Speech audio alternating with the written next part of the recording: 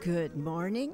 I'm Claudia Shambaugh, your host, welcoming you to the October 31st, 2023 edition of Ask a Leader.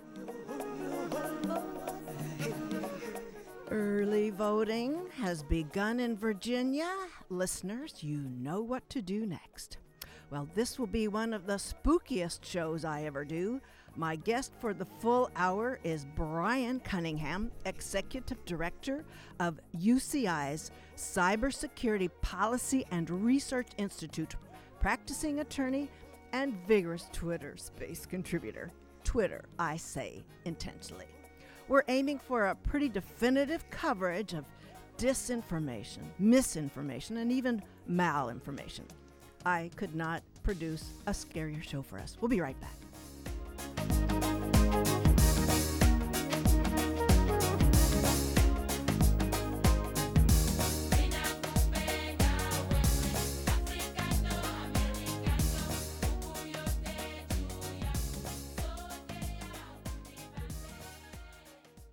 Welcome back to the show. On October 7th, I warned my kiddos about limiting their consumption of social media. I've limited it myself, reeling from the bad actors and useful idiots that stoke the bile while horrific things happen to innocents. My subsequent shows here in KUCI, I've declared this stretch the World Series of Disinfo, admonishing all you listeners to be very careful, very skeptical. Well, today we'll take this moment head on with my guest for the full hour, Brian Cunningham, founding and current executive director of UCI's Multidisciplinary Cybersecurity Policy and Research Institute, whom I had the privilege of recently meeting at a catastrophic cyber risk talk over on the other side of campus from this radio station. Brian Cunningham focuses on solution-oriented strategies addressing the technical, legal, and policy challenges to combat cyber threats, protect individual privacy and civil liberties, maintain public safety and economic and national security, and empower Americans to take better control of their digital security, essentially what the Institute is about. Brian's extensive experience includes senior U.S. government intelligence and law enforcement positions, serving as deputy legal advisor to then National Security Advisor Condoleezza Rice, and in the Clinton administration as a senior CIA officer and federal prosecutor. He drafted significant portions of the Homeland Security Act and related legislation, helping to shepherd them through Congress. He was a principal contributor to the first national strategy to secure cyberspace, worked closely with the 9/11 Commission and provided legal advice to the President, National Security Advisor, National Security Council, and other senior government officials on intelligence, terrorism, cybersecurity, and other related matters. Brian also maintains his own private practice in privacy, cybersecurity, and data protection. Brian was awarded the National Intelligence Medal of Achievement for his work on information issues.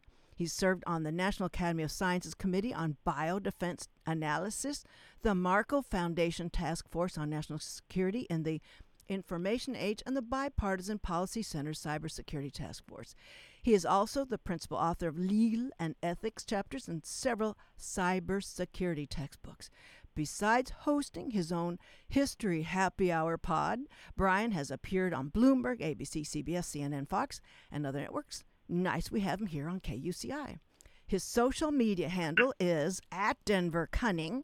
Brian completed his BA at the University of Iowa at their Writers' Workshop, studied at the University of Colorado Boulder. His JD is from the University of Virginia. He comes to us live. Otherwise, he might be in another 16,000 listener space. Welcome to Ask a Leader, Brian Cunningham. Well, good morning. Thanks for having me. I guess you could shorten my resume to just say I can't hold a job, but it's great to be here, and it's quite appropriate, I think, that, as you mentioned, on Halloween, we're talking about disinformation, which has some tricks for everybody, very few treats, though, I'm afraid.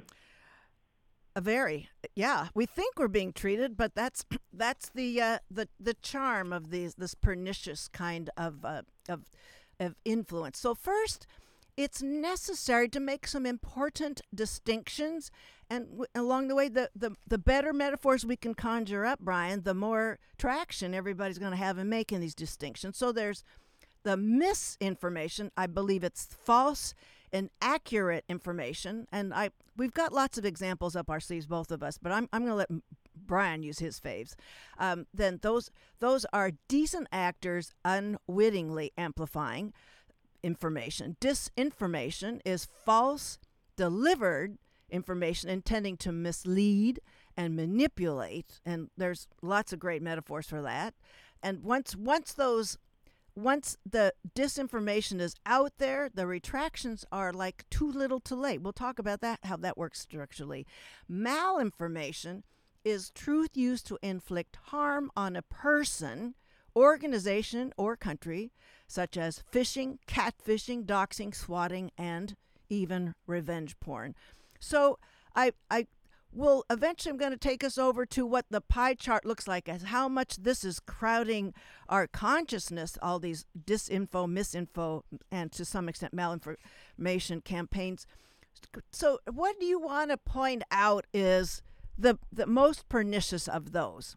And the examples and metaphors that you'd like to apply when you're doing this on your dog and ponies about Cybersphere? Well, let me just say a few things to kind of set the scene.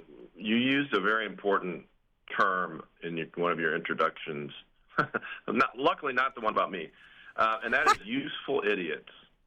And when people, especially people who didn't grow up during the Cold War, which I guess is most everybody now, you hear that term useful idiots, it sounds like it's just a pretty lame insult that some old person made up.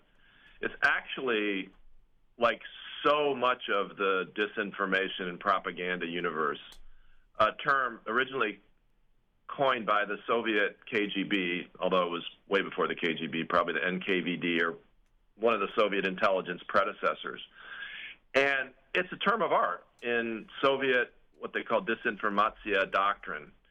And it's a person, or it could be an institution, who is not intending to be a propaganda asset of, in the case we're discussing, the Soviet Union, but is a quote-unquote useful idiot because the Russians could feed the person or the institution information, and without meaning to do harm necessarily, the person would amplify it and promote it. And this like everything else in disinformatia, has been around for a century or more.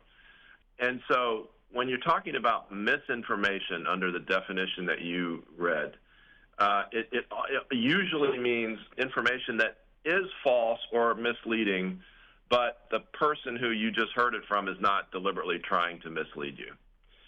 Whereas true disinformation is, the best of it is based in some kernel of truth, or seems to be based in some kernel of truth, but then it's completely twisted and or fabricated to do harm, to spread a narrative that the purveyor of it wants it to be spread.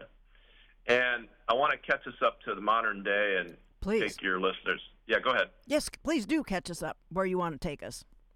Well, I want to take your listeners down this rabbit hole with me, but I just want to mention one historical example to kind of give us some context. There's an amazing set of books that I recommend to your listeners based on something called the Mitrokhin Archive.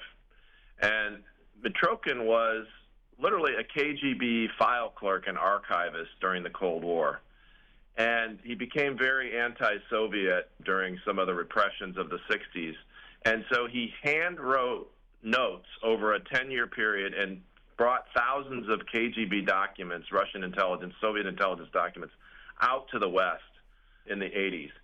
And there have been all kinds of books written around this stuff over the last 3-4 decades.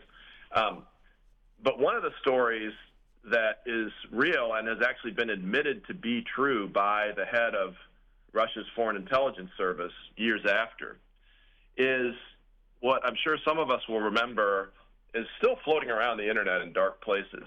this idea that the United States government at Fort Detrick, Maryland, deliberately created AIDS. And there were many strains of this in the 80s and 90s. There's even a member of the United States Congress who still sits in her seat who created a bunch of riots in L.A. around this story at one time, that the United States government had deliberately invented AIDS in order to essentially commit genocide against black people. And this story, which was originally published in an Indian newspaper in the 80s, was entirely invented by Soviet intelligence, by the KGB. However, this thing really took hold, and they actually cleverly named it internally Operation Infection. It took hold all around the world, and people died. Lots of people died because of various ramifications of this Soviet disinformation and refusing to be treated and things like that. And this all came out. It's all verified. It's verified by the head of Russian intelligence in 1992. So what does that tell us? Well, that is an example of the Soviet disinformation playbook that goes back 100 years or more. You take something that is of extreme emotional interest around the world. You figure out what people's worst fears about it could be, and then you create distribution of your phony story through sources that at least some people will find credible. And I like to say early on, and when I talk about this stuff, I'm not an expert at all in modern day internet use or disinformation, but I am an expert in Soviet propaganda. And so when I fell down this rabbit hole I'm about to talk about, it set off many alarm bells in my head, and I went back and reread parts of the Mitrokhin archive and things like that. Because long before I was a cybersecurity expert, I was a KGB analyst for the Central Intelligence Agency, and I thought those skills would never become useful again, but apparently now they are. So let me stop there and see if you want to take the question some other way. If not, I'm going to just talk about my experience on X, formerly known as Twitter. Well, the virus going viral, and it's helpful for us to use that biological analogy so we can understand how the virus spreads in the cybersphere and how it metastasizes, how it mutates. And that is what we experience when there's a first brush of exposure to a cyber kind of viral data point of viral development. And we also the other analogy that I know you use all the time, and I think helps everybody figure out how this works, is the lie has already it launched into the cybersphere. The lie is all the way circled around the world before the truth gets out of bed. Yeah. But when in doubt, you can always rely on Mark Twain or Churchill to come up with something useful. That's correct. And I think this experience I've had it will give a great example of how this stuff metastasizes too. Well, let's go. Take it away. I'm not going to get in your way, Brian. You've got all the goods, and I've got a lot of questions. Well, one of the hats I've worn in one of my careers, I think I've lost count of how many I've had now, was as a lawyer practicing in the area of international humanitarian law and the laws of armed conflict, or what's more commonly known as war crimes law. And I did that for the U.S. government, among other things. And so when the war was launched by the brutal multiple war crime Hamas activities of October 7th, actually by this point multiple thousands of war crimes, but we can talk about that later if you want, I decided to dip a toe into some of the more well-attended Twitter, or X now, spaces. And for those of you who don't know what these are, they're essentially electronic town hall meetings. So in New Hampshire, famously, they hold town hall meetings to decide a lot of important issues on governance, at least historically they have. And this is just a bunch of citizens showing up at a town hall or restaurant or something and debating stuff. Brian, I just want to use an additional analogy. It's also like a water cooler in the way, the kind of vibe that sometimes and how they function and how people drop in and drop out and try Yeah, that's something right. and they sort of stack up. Like I had a question about something that was mentioned like 3 speakers ago. So it's town That's right. hall, and water cooler sort of captures the more informal and sort of the vigor of it. The town halls are a little bit more formal than some spaces actually conduct That's true. themselves. Yeah, that's an excellent point. And like any human endeavor, all spaces are different, and a lot of them are their culture is dependent on the person who runs them or people who run them. But I was asked to go on one of these things and essentially talk about the laws of armed conflict and how they were being followed or violated in the Hamas-Israel conflict. And I did. And I happened to be on the air, so to speak, in a space that had 30 or 40,000 people in it when the alleged attack on the first hospital occurred, which seems like 3 months ago now, but I think it was only a week or two ago. So I happened to be live in this space with 40,000 of my closest friends when that happened. And it was the middle of the night in Gaza. And that's key. That's Yeah. When it happened in that space, in that, not the Twitter space, but when it happened in where that bombing had occurred, night is a very important feature of when that occurred. That's correct. Yeah. And it's also not surprising, right? Because modern warfare is largely fought at night, especially with advanced military systems like Israel has, because you have the advantage of you can see in the dark, and a lot of times your enemies can't. And it's your narrative. You own the narrative, which is so important in that that split minute moment. Yeah. It's a very important point. So all of a sudden in this space, everything starts lighting up metaphorically with this idea that the Israeli Defense Forces had intentionally bombed a hospital in Gaza. And it's the middle of the night, and nobody knows nothing, and everyone decides it's a good time to start speculating. And essentially for 3 hours, I kept coming back to the same message, which is, guys, we don't know anything. It's the middle of the night. In 2 hours, the first time I said it, and then 1 hour, it's going to be light in Gaza. And I promise you that you will have people on these spaces who have military bomb damage assessment expertise, which I have a little bit of, but not as much as a lot of other people that will be on. And they'll tell you immediately. They will look with their eyes and they will tell you immediately, was this or was this not an IDF bomb? Now, it's important to understand in the context of the laws of armed conflict that even if it had been an Israeli drop bomb, that would not necessarily make it a war crime because A, it could have been an accident.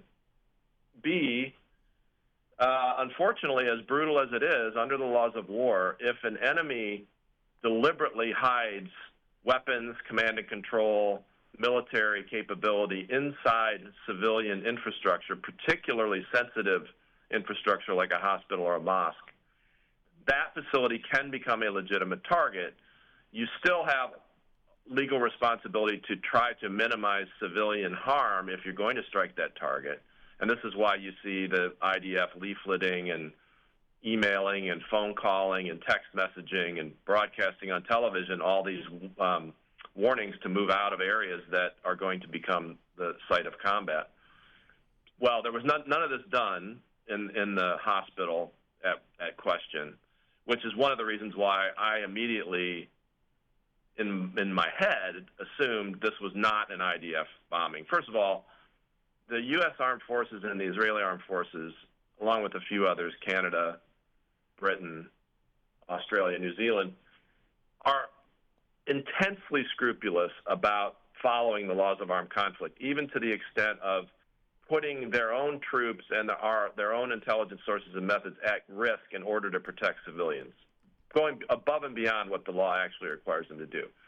So my first thought, which I didn't say, was if this had been an IDF strike, there would have been warnings given ahead of time.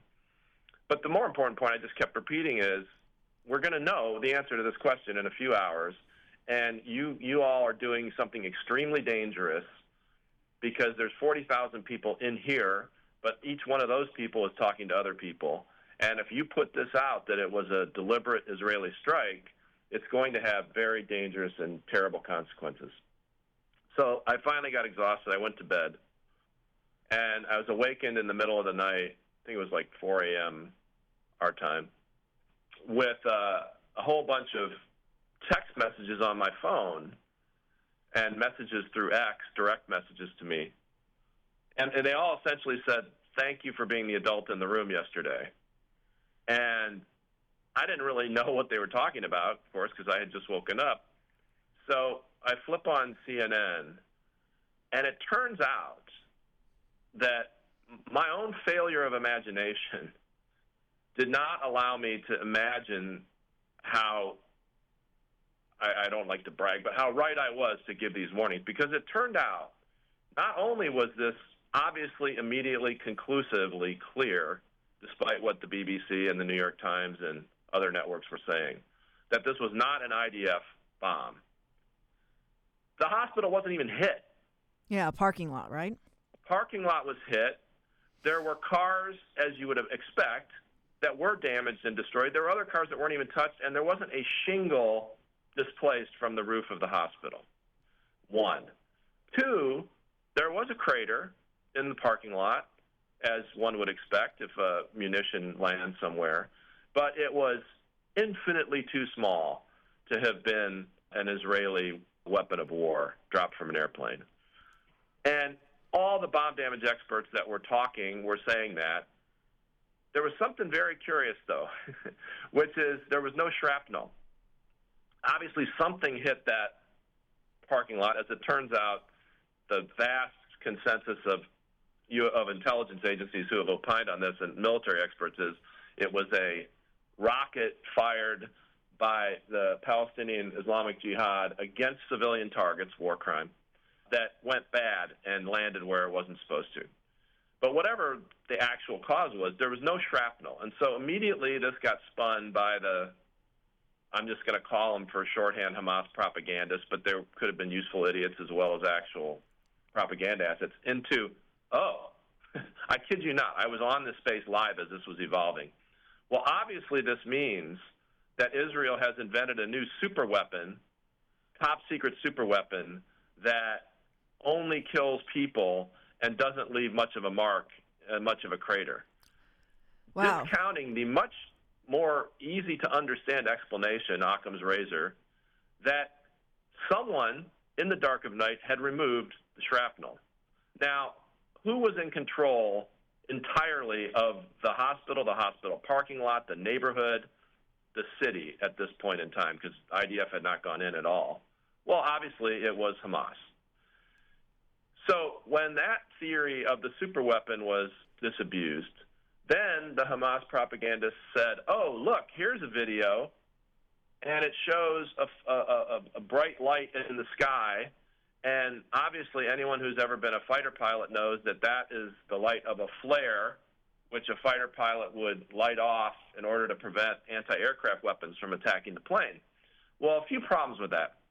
One, Israel would have had to have invented a time machine, because the timestamp on the video put in the space by the Hamas propagandists was an hour after the strike on the parking lot, the accidental strike on the parking lot, A. B, to believe that story, you'd have to believe that the Prime Minister of Israel ordered a super-secret war crime to be committed, decided to break all the laws of war and not give any warning, set in a fighter plane to drop the bomb intentionally on a hospital, and then told the pilot, hey, by the way, even though Hamas has no anti-aircraft weapons, as you're pulling your plane away, why don't you just drop some flares just to prove to the world that we committed this super-secret war crime? So it's ridiculous. I mean, at one point I always try to be a little careful about how much humor to use in these horrible, tragic situations. Right. You do have to be careful. Yeah. Sometimes you have to laugh, right? So I posted in this space, I said, you know, when this one gets debunked, the Hamas propagandists are going to say that Israel worked with UFOs to conduct the strike. I mean, it's ridiculous, but here's the thing. And here's what's different about today as opposed to 50 years ago when I was, or 30 years ago when I was a KGB analyst. Now the internet amplifies this with a speed and a ferocity that causes real-world damage. What do I mean? Well, because of this disinformation about the hospital strike, Jordan and Saudi Arabia called off a conference that was supposed to happen with the President of the United States. Oh, by the way, that's another problem. You also would have had to assume that Netanyahu ordered this secret war crime while the President of the United States' plane was flying into Tel Aviv, which seems unlikely. But the summit was canceled by the Arab leaders because of this false claim that the IDF had targeted a hospital.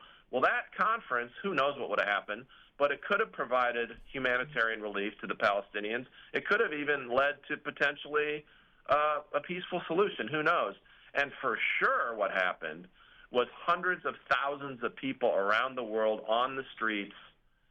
And now this is metastasized to the point where, I kid you not, 2 days ago, I saw a posting that demonstrated that 302,000 people around the world had watched a video of Adolf Hitler speaking about the need to eliminate the Jews in Arabic. So someone had translated this into Arabic and posted it, and there was something like 22,000 favorable comments about Adolf Hitler and his plan for the Jews.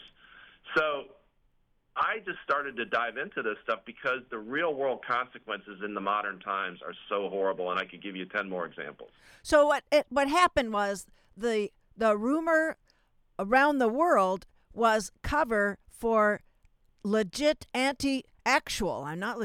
actual anti-Semitic kinds of right-wing kinds of terrorist kinds of, sensibilities. I mean, the dynamic was pretty serious.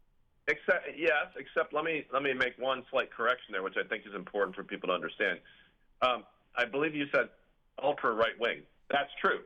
Also, ultra left wing. Right, but more of the other. There's this almost diabolical intersection now between the two. I believe, and last time I looked, Congresswoman Rashida Tlaib, still had on her official U.S. government webpage that Israel bombed this hospital. Now, right, she is I haven't persistent. checked it in the last couple of days, so maybe they've taken it down. I saw somebody reacted to it last night, so it's not. She's still, but maybe it's too late. It's this intersection of left and right that's terrifying, as well as all the other aspects of this. But it's not in any way, shape, or form accidental or unusual.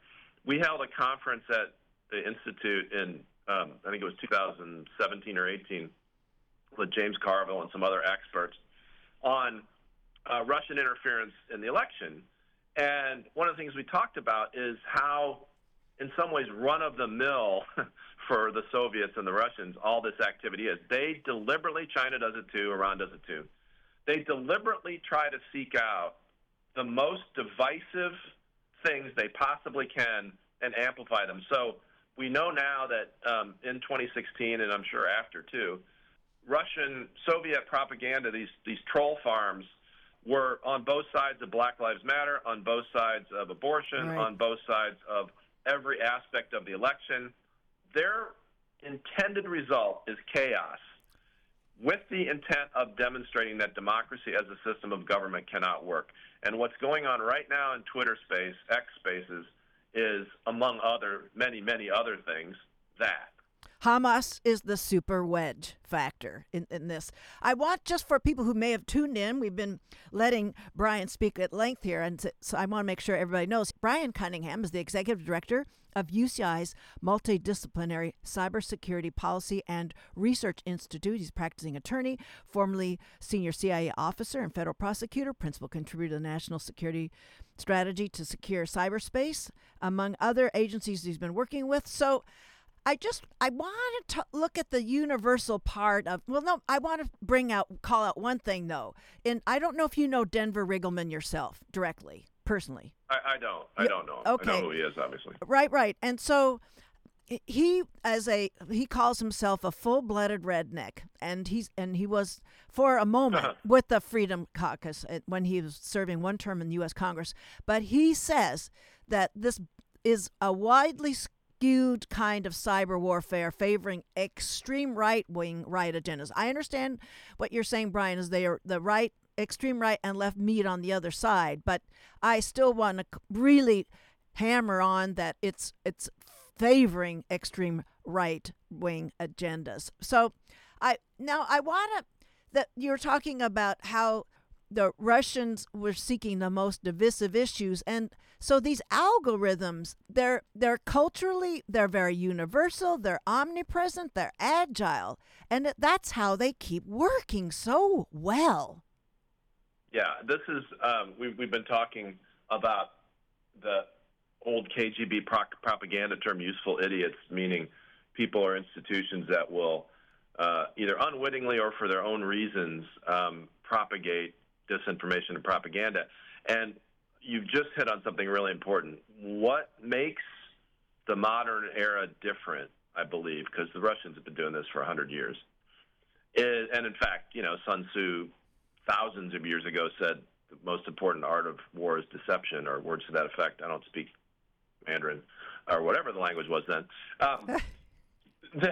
That now, regardless of the ideological beliefs of anyone who owns and operates Facebook, X, formerly known as Twitter, et cetera, and I'm not saying they don't have ideological beliefs, they do, but regardless of that, the business model has become clicks and eyeballs on a screen equals revenue.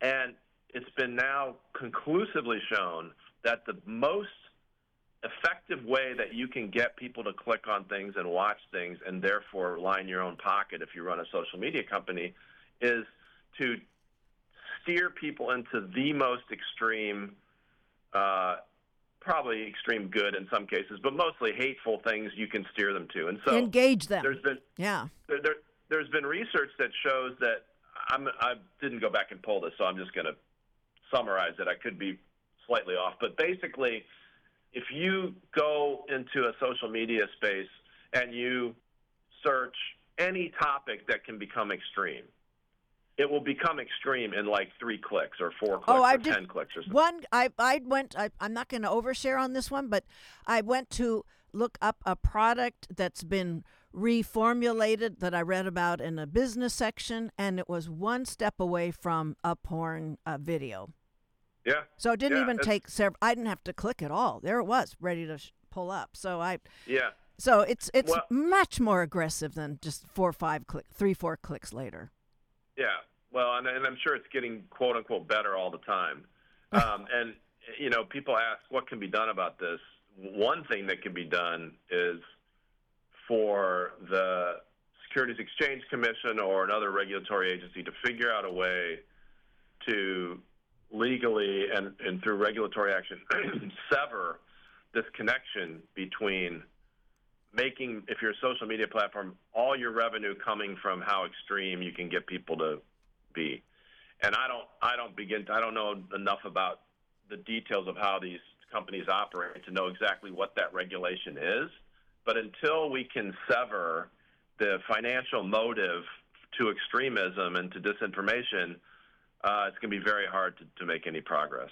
Right. Those business models are very opaque, and how that's engineered. And there was an effort on one space I listened to last night remedying this commodification of trafficking falsehoods, and that it still requires a great deal of discipline and deep breathing, things that aren't happening immediately so it's a problem. So when we're looking at these forces, Brian, I want to sort of see cyber communication as like a big pie chart, and I want to know your understanding is the extent to which how much of the proportion of this disinfo. I think disinfo is the major part of the disinfo, misinfo, malinfo. Is it an expanding portion? Are we like, how much of the pie is it taking up at this point? Could you just venture to take a guess at? I mean, it's increasing the momentum. It's I don't have a good guess on what the percentage of all the information out in the world that's disinformation is, but what I do know is that the spaces that I've been in that are the most heavily attended, I'm not going to say successful, but for the people that put them up, this is their measure of success, are just flooded. I mean, when I was in that space with 40,000 people, I would venture to guess there were hundreds, certainly dozens, of not just useful idiots, actual foreign intelligence officers in those spaces doing their day job, which is putting out disinformation undercover. I'm tempted to reveal someone's handle, but I won't do that because unless you know somebody's a foreign intelligence agent for certain, you better not out them. And so what my point there is, those intelligence operatives for various countries that are in those spaces, they obviously believe that it's worth their time and effort to be in there. Yep. And so to me, that's a strong measure of success. By the way, on the flip side, almost all of the spaces, in fact, I think every space I've ever been in, is recorded from start to finish. Right. And this guy, Samuel Bankman-Fried, I think his name is, the kind of crypto grifter guy, he has already had legal action against him based in part on things he said on a Twitter space, and it was Twitter then, in the room of the guy who I was in on the day of the bombing, used against him in court. He essentially perjured himself, and the other side said, well, do you remember saying X, Y, or Z? He said, I never said that, and then they played a recording of this Twitter space. So there are not only bad intelligence officers in these spaces, there are law enforcement people in these spaces too. So that's just another reason for everybody to use caution. And there's also there's NFT Bitcoin merchants. They're just, it just feels really creepy to be in those. I've just checked in a few profiles and I get me out of here before Twitter X finds me spending time with them and throws my algorithm way off. Well, I could have, if we had like about a 3-hour show, I would want to call out the original disinfo campaign, and maybe you could say, okay, we'll do that again later on, Claudia, but let me just lob the thought out, and for a later show is public relations is the original disinformation campaign. Well, for sure. I mean, and this is, I don't know, maybe the third oldest profession after prostitution and espionage. And one of the things that started happening in some of the more, I would say, credible, balanced spaces I've been in, is you get what, obviously from the way they speak, are professional public relations and persuasion experts.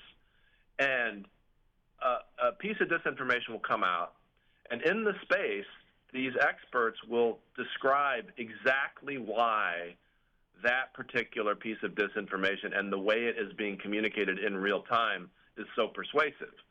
And they'll talk about the fundamentals of public relations, of persuasion. Fear is a strong motivator. Divisiveness gets eyeballs, all the things we've been talking about, but also even just the way that you present your arguments. And they're analyzing this in real time. Yes. And I have sort of mixed feelings about that, right? Because there probably are a lot of people in there with bad motives that are learning how to be better propagandists. But what are you going to do? You can't keep everything a secret. So that's when I talk about disinformation in a very small circle, and I'm trying to, because we need to be a bit prescriptive here at some point and talk about how people can identify it, because it's so subtle. It's a grain of truth exists, and then all this other narrative is built and wrapped around it. But I, Brian, like to suggest that if people think what they've just consumed in social media, if it makes them feel nauseous, if it makes them feel fearful or something, like, wait, take a moment and think about what. 'Cause I'm thinking of where people have accused presidential candidates of sexual harassment inside the Capitol building, and I thought, I just got to think this is a disinfo campaign. It's making me feel awful. And that's sort of, isn't that the first kind of indication that this may not be right at all? Yeah, it's a great point. I mean, for people that actually want to know truth instead of wanting to know what already reinforces their preconceived notion, which I'm afraid that space is getting smaller every day. But for people that actually want to fight disinformation, or at least from getting into their brains too deeply, the most important piece of advice is just what you said: take a breath. Before you repost something, before you like it, click the like button, before you share it with friends, first of all, read the whole thing. I mean, I can't tell you how many, it's probably happened thousands of times, where somebody will post an article and put their own headline on it, and then you read the article and it says the exact opposite of what they think it says. So first of all, read the whole thing before you do anything with it. And secondly, figure out, if you can, the source and what might be the motivation of the source behind the story. But then just think about how much does this reinforce something I already believe or I already want to believe? And to your point, how much is this so disgusting or so sensational or so potentially impactful, if true, right? That it sets off alarm bells. It should set off alarm bells. I mean, when I see quote-unquote breaking news that is either something that I think is a terrible event or something I think is a great event, the first thing I try to do is figure out, has this actually happened? Because it's almost an inviolable rule that the more sensational something is, the less likely it is to be true. Not always. I mean, Kennedy was assassinated. 9/11 towers did come down. But in many cases, if you see something that you strongly agree with that's just happened, or you strongly disagree with, start thinking about whether or not it's real. And as I haven't finished it. I am going to finish it this week, though. I just picked it up yesterday. Denver Riegelman's book that it's entitled "The Breach: The Untold Story of the Investigation of January 6th." And in there, he says it's hit that these disinfo postings, quote, they're hitting believers right in the amygdala.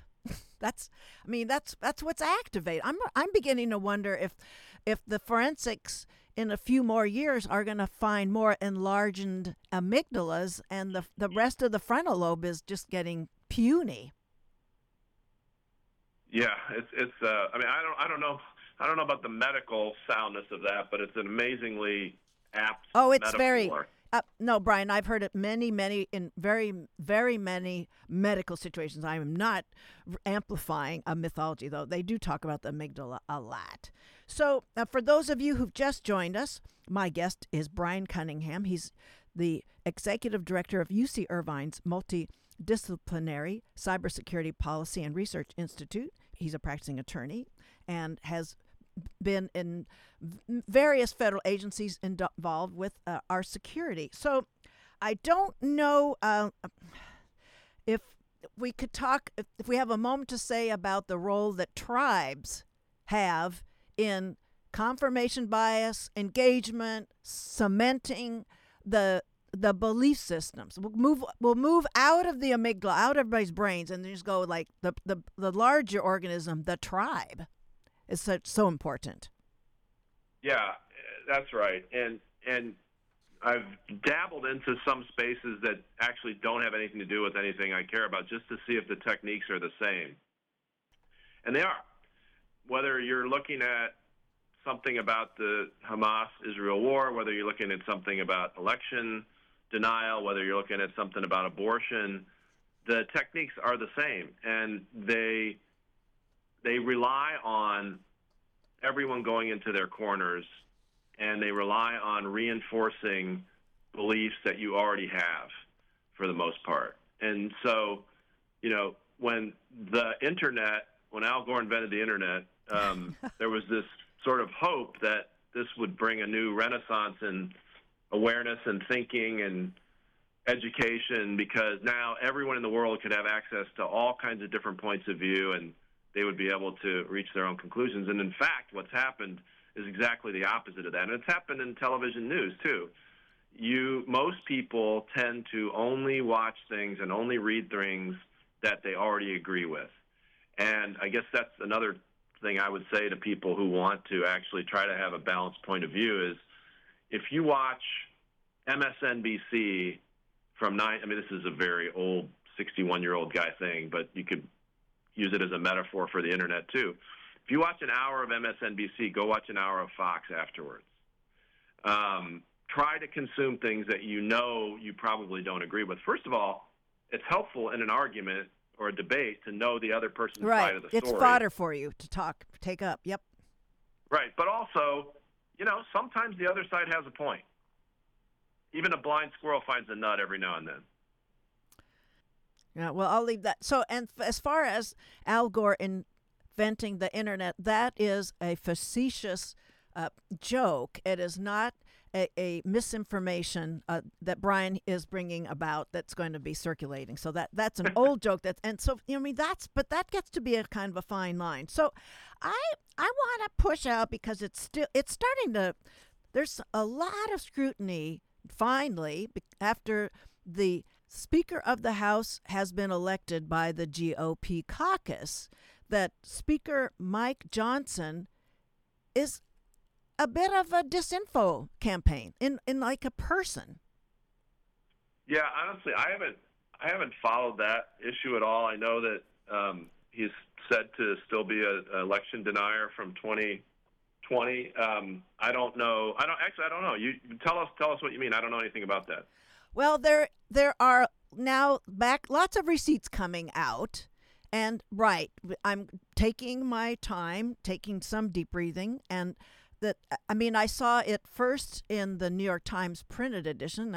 I'm much older than Brian is, and I'm using those analog examples of things I consume. But there is this relationships in his family, and things that just don't make sense. And I think, and to use this analogy a little further, this data point is, when we look at a New York Times article, if it's all his comments, Johnson's comments, friends of his, people, members of his church, people from his district, instead of people that are speaking from other unaffiliated sources, that it's right now, it's like he's a big PR campaign happening. And people are coming up with receipts that have a different explanation on this and are flagging lots of things that we're saying this is a live show, October 31st, 2023, but there is going to be a lot discovered about this guy that's second in line for the U.S. presidency. So I just want to put that out there, how there's different forms disinfo can take. So, And astroturfing, it's another form of disinformation that is creating, you were alluding to that earlier, how the Russians figured that out in 2016, how to astroturf both sides of Black Lives Matter. And then we have my concern here, Brian Cunningham, is that with astroturfing, it's undermined what might be actual authentic grassroots movements. It's made leadership and policy making really untenable. This is a very pernicious development. Yeah, it is. And by the way, we haven't even talked about deep fakes. So I'm going to say what that is in a second. But one of the things that has struck me is how already just using traditional disinformation techniques, how much damage has been caused around the world by things like that false reporting of the IDF bombing of the church. But none of it that I've seen so far is actually completely falsified information. So even the videos that were being shown in this space to try to quote-unquote prove that there was a flare shot out of a fighter plane, they weren't fake videos. They were just taken from timestamps that were an hour afterwards, or from Syria, or they were misdescribed. But there are going to be, I guarantee you, in this election, in 2024 election, before we're done, you're going to see Joe Biden and Trump, assuming they're the nominees, saying things that they never said. Doing things they never did. Scare themselves, go Google Obama and deep fake. There's dozens of videos of Obama saying things that he's never said, and they're very persuasive. And those were made a long time ago, before artificial intelligence and before a lot of the technology we have now. So it's going to get even worse. Astroturfing, just to let your listeners know, is my understanding of it is essentially where a bad actor creates a false impression of a grassroots movement. And your point about that is a good one, that damages the authenticity and persuasiveness of real grassroots movement. True, and it's a problem, but it's even going to get worse when you can just, as can be done right now, you can literally put words in anyone's mouth you want. And, the problem is, once the thing's revealed as a fake, it'll be too late. The lie will have made it around the world before the truth put its shoes on. So to continue terrifying everyone involved in listening this interview is, we are now in worse shape than ever for the next pandemic, perhaps maybe a climate emergency happening. We are now in much weaker, fragile position because of disinformation. Yeah, there's a aphorism that I should have looked up. It comes out of a movie, but I'm sure it existed before that says the greatest trick the devil ever pulled off is convincing humanity he didn't exist. And the reason I mention that is, whatever your listeners' views on Trump, he's done something that is terrifyingly effective. And that is, he's convinced 30 to 40 million Americans, at least, that there really is no such thing as objective truth. It's basically whatever he says it is. And once you have that significant a portion of your society that cannot be persuaded by facts, you got a real problem.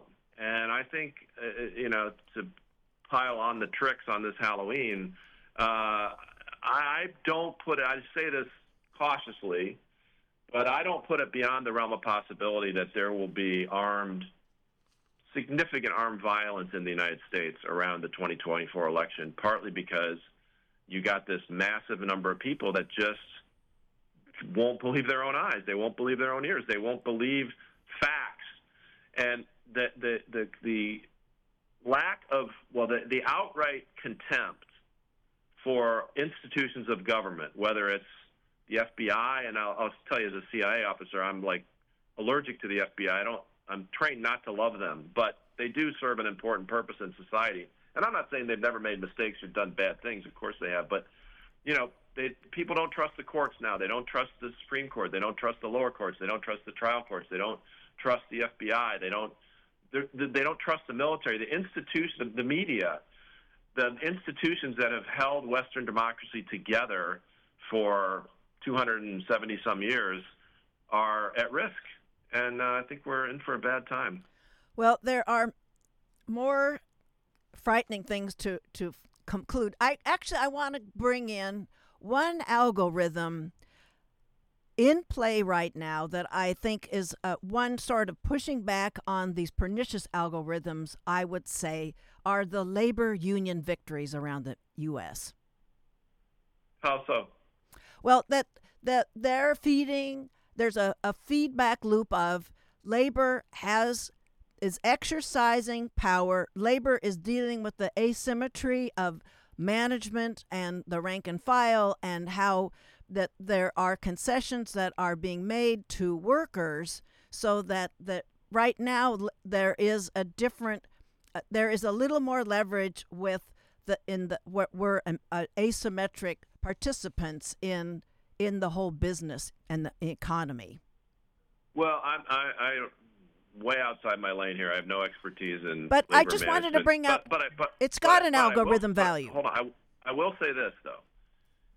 Anything that happens that makes Americans feel, or in any country, feel more optimistic about their own economic prospects is an antidote to some of this, because just like they saw in Germany after the Weimar Republic was stood up, just like we're seeing now, if you're a person in a society who has concluded that your economic prospects are dim or zero,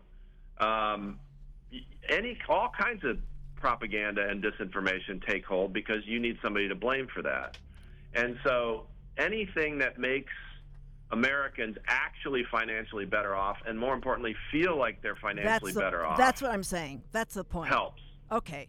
Well, Brian, I hope we can do something like this, picking up everything we didn't get to today. I want to thank you so much for giving me this whole hour today. Well, thanks for having me, and if you'll forgive me a little plug. Plug away. If people are super depressed right now and they want to go listen to something that's a little bit more fun, a British colleague and I do a podcast called The Hidden History Happy Hour, which you can find on Spotify, Twitter, formerly known as Twitter, everywhere, Apple Podcasts, YouTube, and hiddenhistoryhappyhour.com is our website. We tell obscure stories from history and try to tie them to lessons of today, but while we do that, we drink the cocktail that we think our characters would have been drinking. Thank you, Brian. I'm glad you got that plug in. I gave it a passing glance in your introduction. Thank you so much for being on the show. My guest today was Brian Cunningham, Executive Director of UCI's Multidisciplinary Cybersecurity Policy Research Institute. Thank you so much.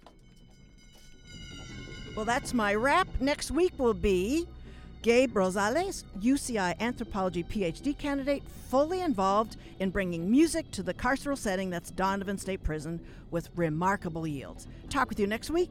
Thank you for listening, everyone. Boo.